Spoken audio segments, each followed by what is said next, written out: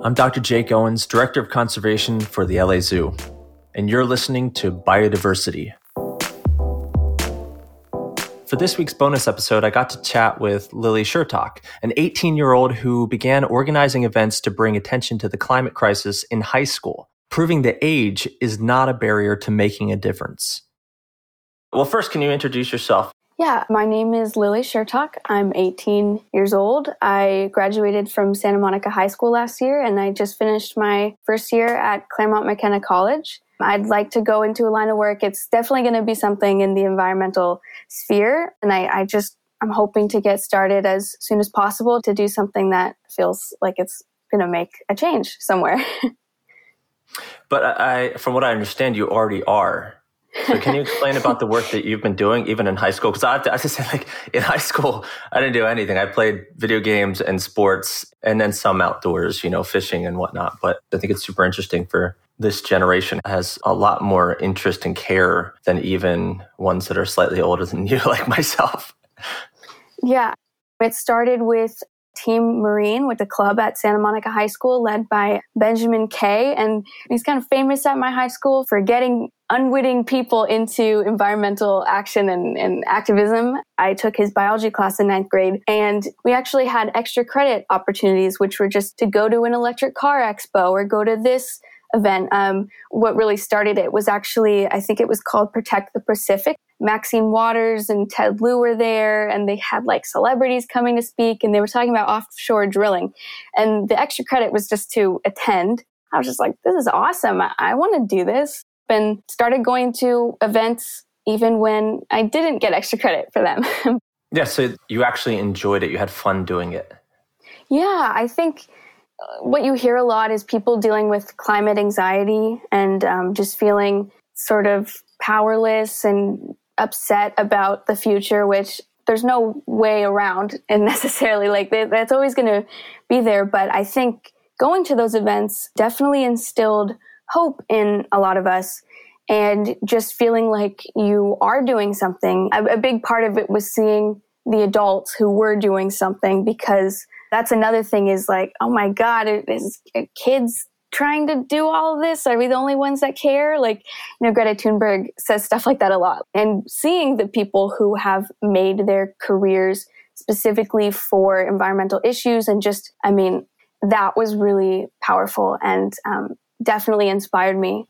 So Greta was an inspiration for you in some part in getting into this? Yeah, absolutely. I remember seeing her speech at the UN, and I remember just thinking oh my gosh, this girl's our age, and look what she's doing. And the way she said it, she really gave it to him. She was in a room full of people that, she was kind of angry at, and she told them.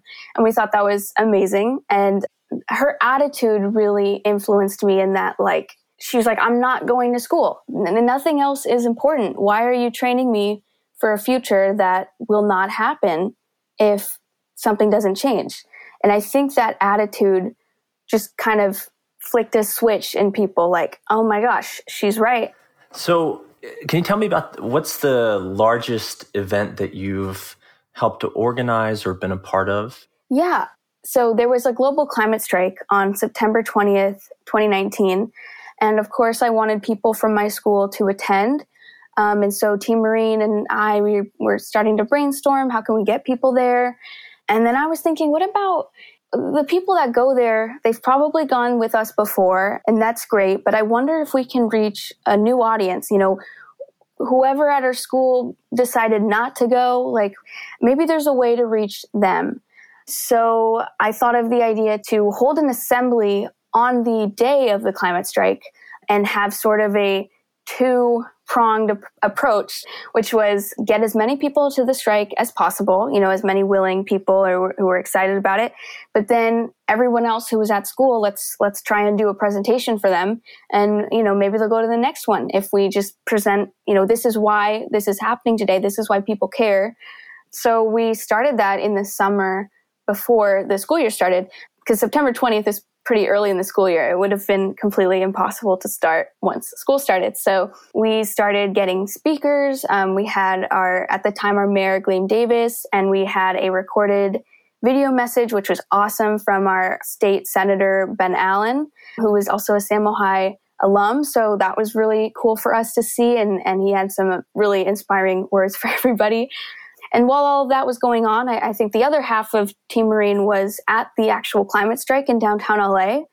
So, with the assembly, that was about 1,000 attendees. And then the climate strike had a couple hundred more. And so it was really great to see that much of our school engaging in some kind of activity. So how did these other students, the ones that hadn't been engaged before that you're trying to reach at the assembly, how did they react? Did you follow up with them afterwards? Did you kind of notice anything after, having this moment with them and see any change? Yeah, and I'm realizing I forgot one of the most important parts, but we also organized, we called it an eco fair for after the assemblies. The assembly ended at lunch, so people had some free time, and right outside of the assembly, we had gotten organizations to come and table. We had voter registration, or for a lot of people, it was pre-registration because they were only 16 or something. But also signing up to volunteer with Climate Action Santa Monica. So basically the idea was, at the end of the assembly, we were like, okay, you've heard all of this, and maybe you're inspired, go outside right now and you can sign up right now, before they, things get in the way, life gets in the way. They might forget about, signing up if there was time in between that. Yeah, that's, I think something that I have to really commend you for, that a lot of groups struggle with, providing a follow-up right afterwards. That's great. I'm trying to, because I'm hearing this kind of like a theme where you have someone who's obviously super capable like yourself and interested, and then you have kind of an outside inspiration in Greta Thunberg, and then you also have kind of a closer supportive mentor, your teacher, Mr. K. And so what do we need to do, in your opinion, to try to get more people engaged and get the support that they need to do the sorts of things that you're doing, so that it kind of has a snowball effect? What would you want to see? Yeah. In an ideal world, starting tomorrow, every school in the country would properly educate students on climate change and the climate crisis and the full extent of the consequences of the climate crisis. Because in my experience, just informing people even a little bit, that was all they needed to start caring. Most people don't learn it in school, but if it was just part of the curriculum, from the beginning, starting in elementary school, as you're learning about the world, you start learning about things that are more concerning. And so if every student in America was actually learning about it from an unbiased point of view, from a scientific point of view, I think a lot more people would be involved. Yeah, that's a really, really great point. Getting back to the powerless feeling that you said that you had in the beginning, what do you feel your power is now? That is, I think it would be hard to put into words, really. But I guess at this point, I've seen definitively ways that I can influence people. And I know that there's the capacity to do it on a bigger scale. So there's a lot of this potential energy that I know is there and I know I could tap into. And I think the passion that I had for what I was doing, it's contagious.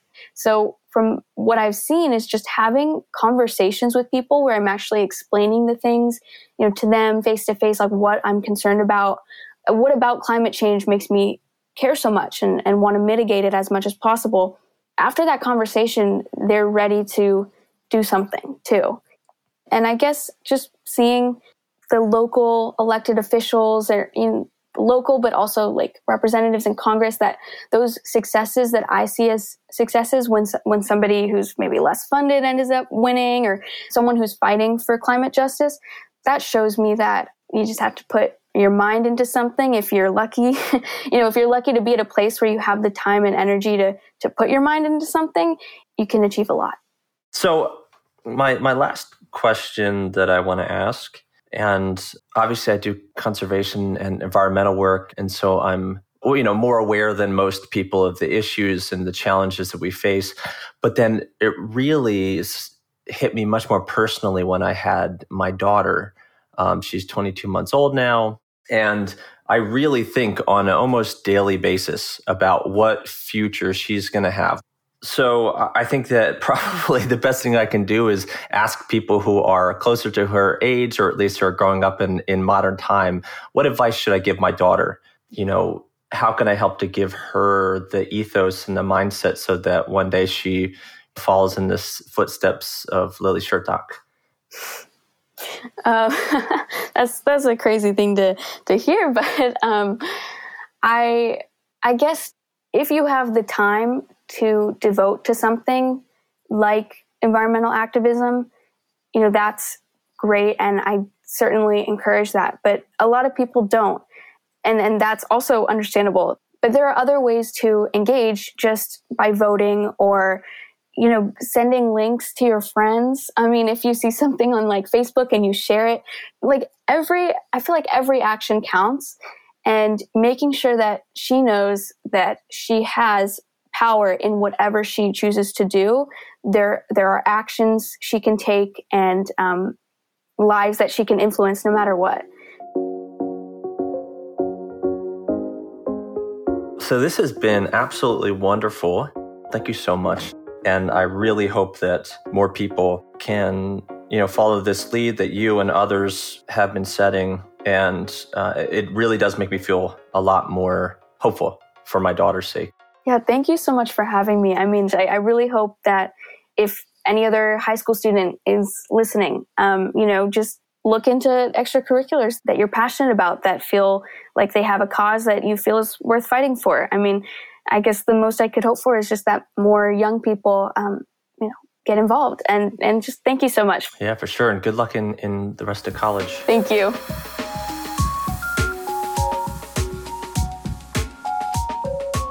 Biodiversity is made possible with support from the Gottlieb Native Garden. It's produced by me, Jake Owens, and April Merle, with contributions from Bennett Ray, Brenda Scott Royce, and Hannah Beal. Special thanks to Scott Logan. Our executive producers are Susan Gottlieb, Diane Shader Smith, Tom Jacobson, and Denise Verrett. Original music by Micah Smith.